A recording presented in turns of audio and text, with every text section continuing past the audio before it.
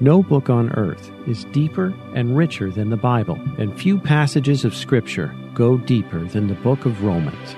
Welcome to Canyon Ridge Radio with Pastor Chris Chadwick, a ministry of Canyon Ridge Baptist Church in San Diego. You'll hear verse-by-verse preaching that will help you know and love Jesus in a personal and practical way. Open your Bibles with us to Romans chapter 10 and listen in to part 1 of this message as we learn together from God's Word. Psalm 19, Romans chapter 10. Have you ever realized that in life there are just some weird things? Matter of fact, there's probably even some what we would call like unreasonable things. Like I think there's some laws that are maybe a little bit unreasonable. A little bit unreasonable. I don't know how you feel about it. I was reading this week and read about some unreasonable laws. In Chico, California, within the city limits, it is illegal. Now, you might find this unreasonable. It is illegal to build, and I'm reading it here, to maintain or to use a nuclear weapon within city limits. Yep. You guys should laugh better because I'll keep the jokes coming. The law began in the 80s as a serious, they said serious anti-nuclear statement. It has taken on a kind of an internet joke, but it's really a law. And if you are found building, maintaining, or using a nuclear weapon, I'm just going to tell you right now, you're going to find this shocking, you will get fined $500. So if you can afford the millions of dollars to build, maintain, or use, by the way, if you use a nuclear weapon, $500 fine is the least of your problems. But that's what it is, Chico, California. In Connecticut, pickles cannot be sold unless they bounce. Yeah, unless they bounce. According to a 1948 article, the law became necessary after two scheming pickle salesmen sold uncrunchy pickles. And by the way, you are a jerk if you serve people pickles that aren't crunchy. Can I get an amen? That's just a bad cucumber, all right? That's all that is. Pickles need to bounce. They need to be crunchy. And by the way, there's no such thing as a good bread and butter pickle. The only pickles that matter, can I get an amen, are dill pickles that you can eat with a sandwich or on a hamburger. Somebody say amen in the house. You say, well, I disagree. You're allowed to disagree. We just don't care what you think, all right? Or I don't. My mom loves all those. Oh, Chris, let's go to a pickle store. Mom, I would rather sleep in. Mom, I would rather have ankle surgery. I don't want to go to the pickle store because there's only one kind of pickle and it's Vlasic and it's crunchy. Can I get amen? But in Connecticut, when you drop it from 1 foot, it has to bounce or it's illegal to sell. I don't know who figures all that out, but that is the case. In Georgia, in Gainesville, Georgia, the chicken capital, I'm told, of America, it is illegal to eat chicken, fried chicken, with utensils.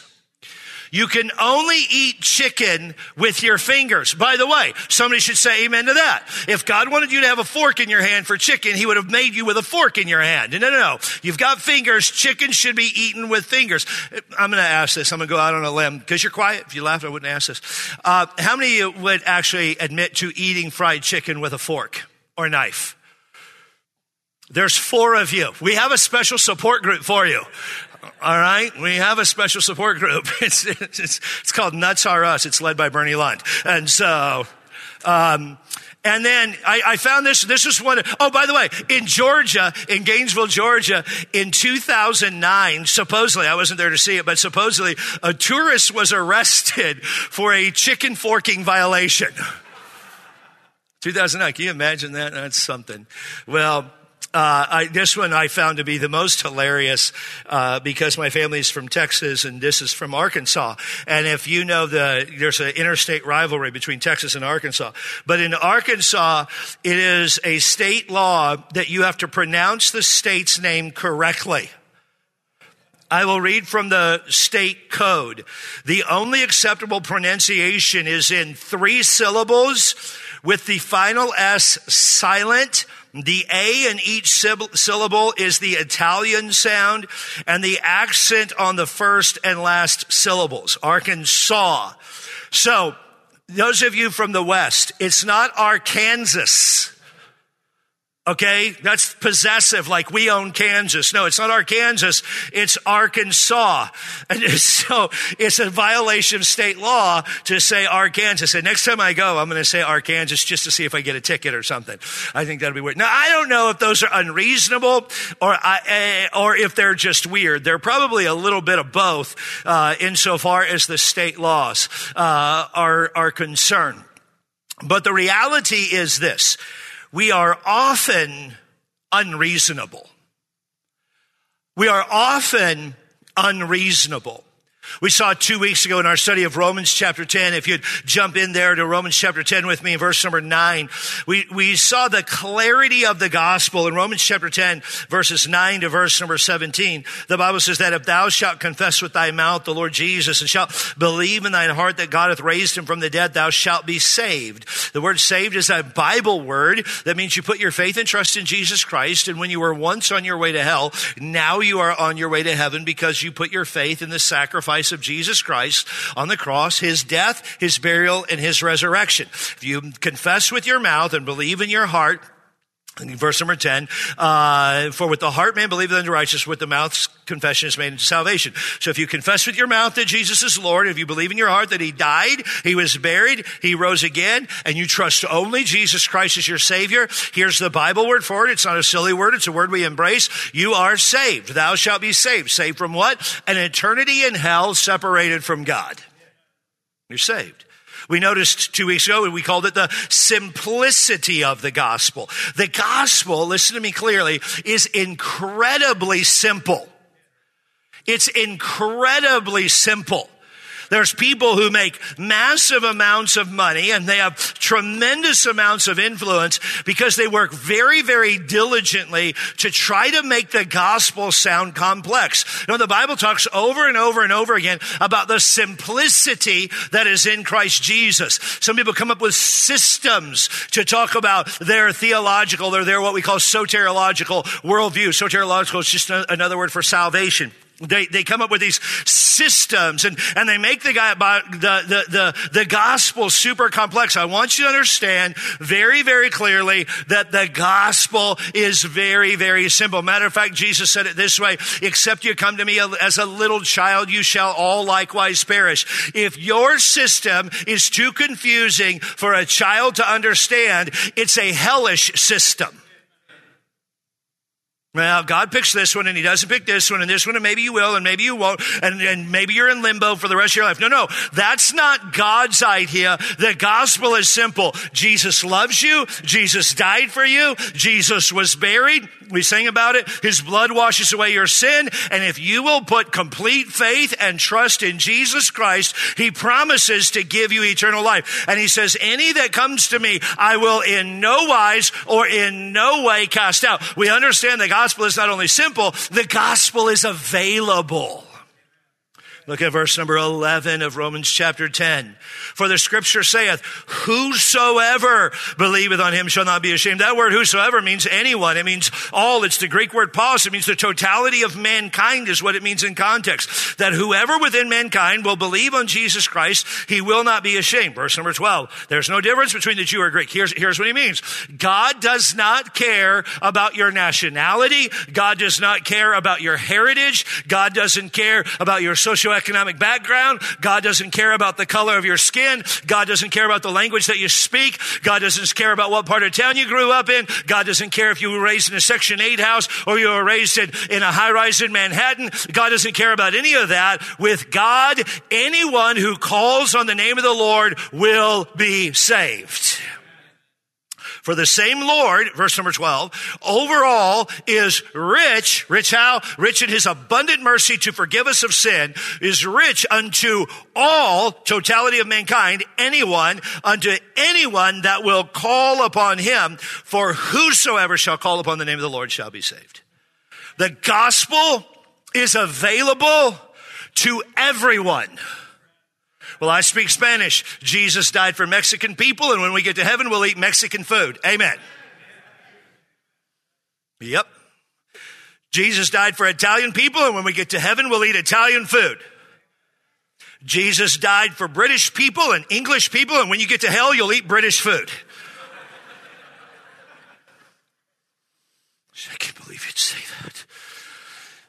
You've never eaten in London. I'm just going to move on because now the joke started coming. And then we see in verse number 14, how then shall they call on him of whom they've not believed? See, some people want to make the gospel so complex. And they want to say there's a select group over here that God is speaking to, but to you over there, he's not speaking. He just tells you that you're going to die and go to hell, and he finds great glory in the fact that you're going to die and go to hell. Let me be real candid with you. That's a doctrine of devils. The Bible says that God's speaking to the nation of Israel in the book of Ezekiel. The Bible says this, I have no pleasure in the death of the wicked, but that the wicked turn from his evil way. Turn you from your evil way. For why would you die, O house of Israel? Let me be very, very candid with you this morning. From an intellectual perspective, it is incredibly dishonest to say that God is picking some people to go to heaven and won't let other people go to heaven, that he creates them to die and go to hell. That is incredibly intellectually dishonest with the scripture. It is morally dishonest with the scripture.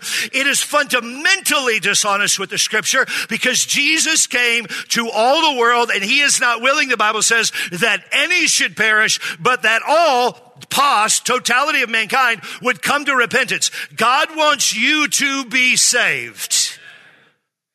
That's his desire for your life. That's his hope for your life. Well, I read what some dude said. I read what Jesus said in his word. That God so loved the world that whosoever believeth in him should not perish but have everlasting life. I read God is not willing that any should perish but that all should come to repentance. I read that God commendeth his love toward us, totality of mankind, in that while we were yet sinners, Christ died for us. I read in the scripture over and over again to turn from your evil ways, receive me, come to me, all ye that labor and are heavy laden, and I will give you rest. Take my yoke upon you and learn of me, for I am meek and lowly in heart. I read throughout the Bible that Jesus loves you. If you like what you've heard so far, check out CanyonRidgeRadio.com. You can see videos and listen to hundreds of Bible messages that will help you in your walk with the Lord. You can also send a message to me and Pastor Chadwick. Check us out at CanyonRidgeRadio.com. Now, back to the message in progress. And the gospel is clear. The gospel is simple. The gospel is available. And the gospel is to be propagated to all mankind. You say, you're kind of fired up. I get fired up when I think about there are friends that I have that don't know Jesus, that need to know Jesus. And I'm so thankful that they don't have to run through a system. I'm so thankful that they don't have to run through a regimen. I'm thankful they don't have to do a bunch of works to be saved. I'm thankful they don't have to try really hard to be saved. I'm thankful that all they have to do is humbly bow their knee and accept the free gift that Jesus Christ offers when he earned it on the cross of Calvary for the sin of mankind. And you might be old and need Jesus, and you might be young and need Jesus. It doesn't matter your age. He is willing and ready to save all that call upon him.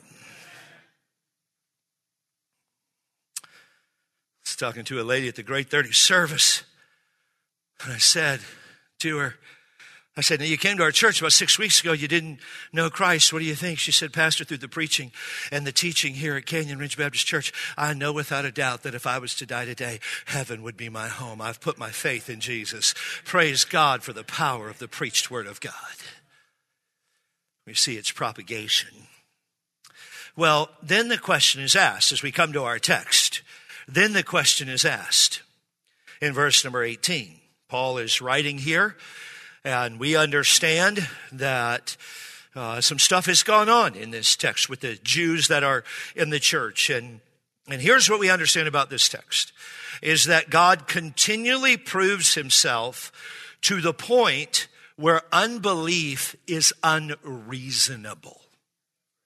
God continually proves himself to the point where unbelief is unreasonable. Here's what, man, it fires me up in a probably a good way and maybe sometimes in a bad way, is when people say, I can't be a person of faith because I'm a man of science, or I can't be a person of faith because I'm too intellectual. Let me be very, very candid and very, very kind. God proves himself over and over and over and over again to where the only reasonable conclusion would be that Jesus is the Son of God who died for the sin of mankind, and if you'll put your faith and trust in him, he will give you eternal life. That is the reasonable conclusion.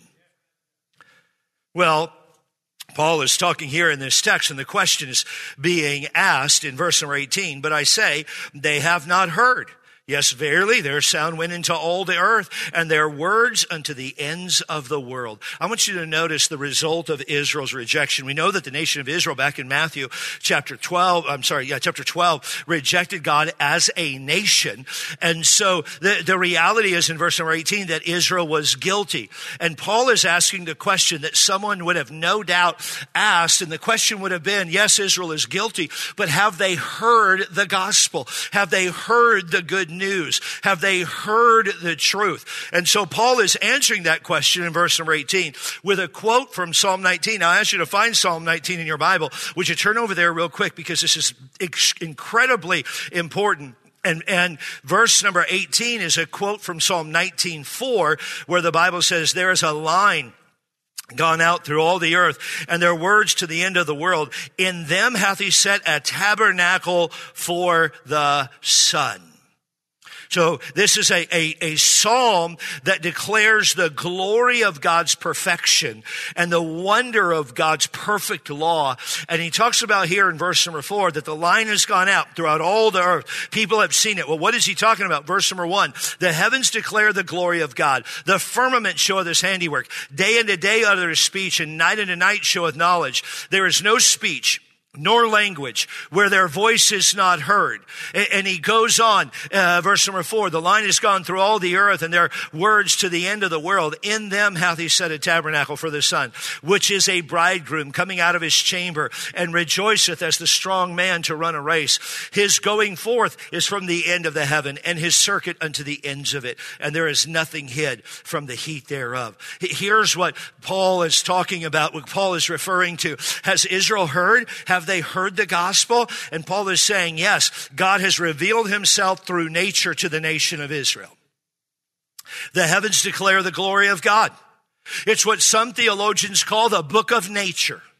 You look at nature and you can't help but be amazed at the beauty and the wonder and the amazement and the suddenness and the creative subsistence and sustaining power of this world that is kept in order. You can't help, the more you learn about creation, to understand that there's a God in heaven who is keeping it in order, that if the earth was off its axis just one simple degree, everything would fly into oblivion. You can't help but be amazed at the wonder and the creative power and the sustaining power of God. Nature points to a creator God who loves you.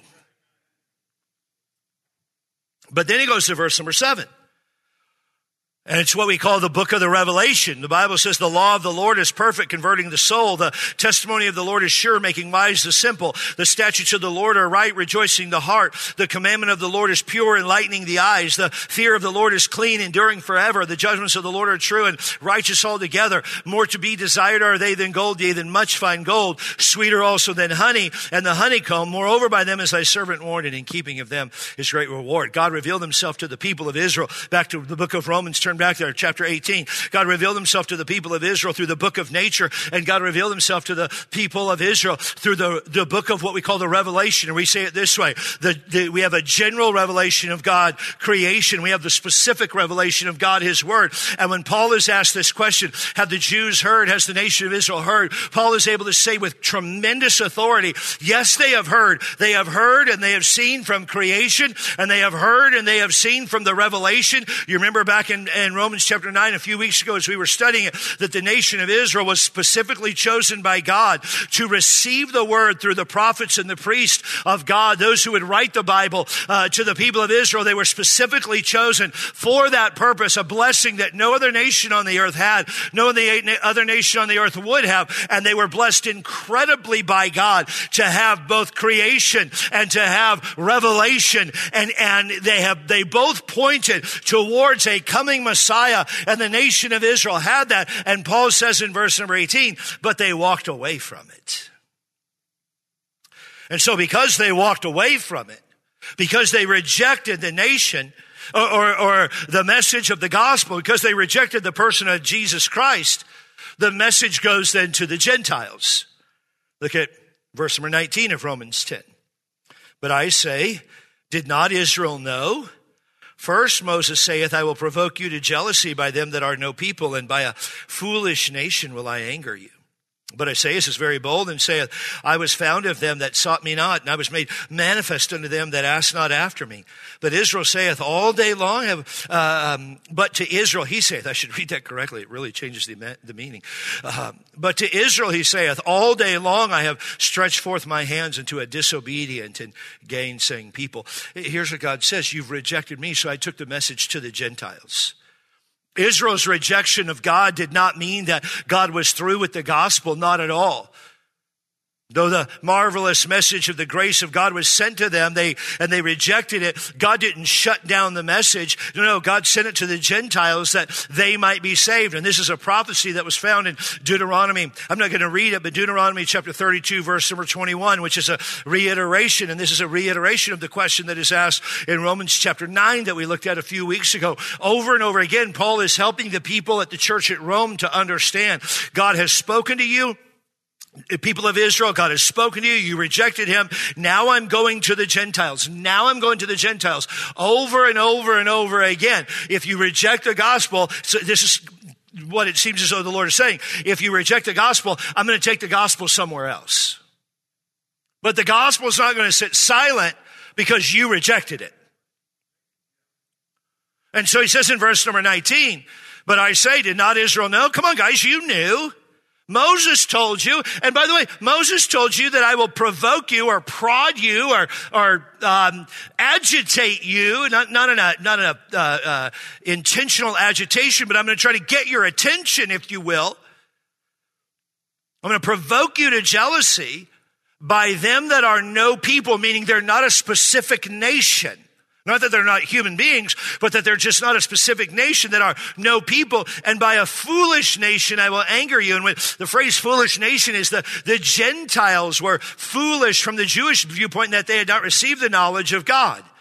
The Jews call them foolish nations. And God is saying, I'm going to take the gospel Jews that you rejected, and I'm going to give it to the Gentiles. And I'm doing this for a couple of reasons. Number one, so that the Gentiles might be saved. How many are glad that Gentiles can be saved? Oh, I'm thankful for that, because this German, Irish, English, West African, French guy needed Jesus. Gentiles can be saved. God did it so that the Jews would be jealous. Verse number 19, I did this to provoke you to jealousy, to cause them to turn back to God. And God did this to fulfill the prophecy of the scripture. Isaiah chapter 65, verse number 1. That's what he says about Isaiah in verse number 20. I am sought of them that asked not of me. I am found of them that sought me not. I said, behold me, unto a nation that was not called by my name. I am so thankful that the gospel reached me. I'm so thankful that God, through the delivery of the word of God and the conviction of the Spirit of God, drew me to himself. I'm so thankful for that. Never conclude, dear friends, never conclude that simply because some person rejects the gospel of Jesus Christ, that the Bible is not powerful. The Bible always has been and always will be powerful. And one person may reject the gospel, and truth be told, many will reject the gospel. Jesus said it this way, broad is the road that leads to destruction. Narrow is the way that leads to life everlasting. Many find the broad road, he goes on to say, and few find the narrow road. But don't assume that the gospel is without power. Understand that the gospel has the power to change lives, and understand that the gospel is always changing lives.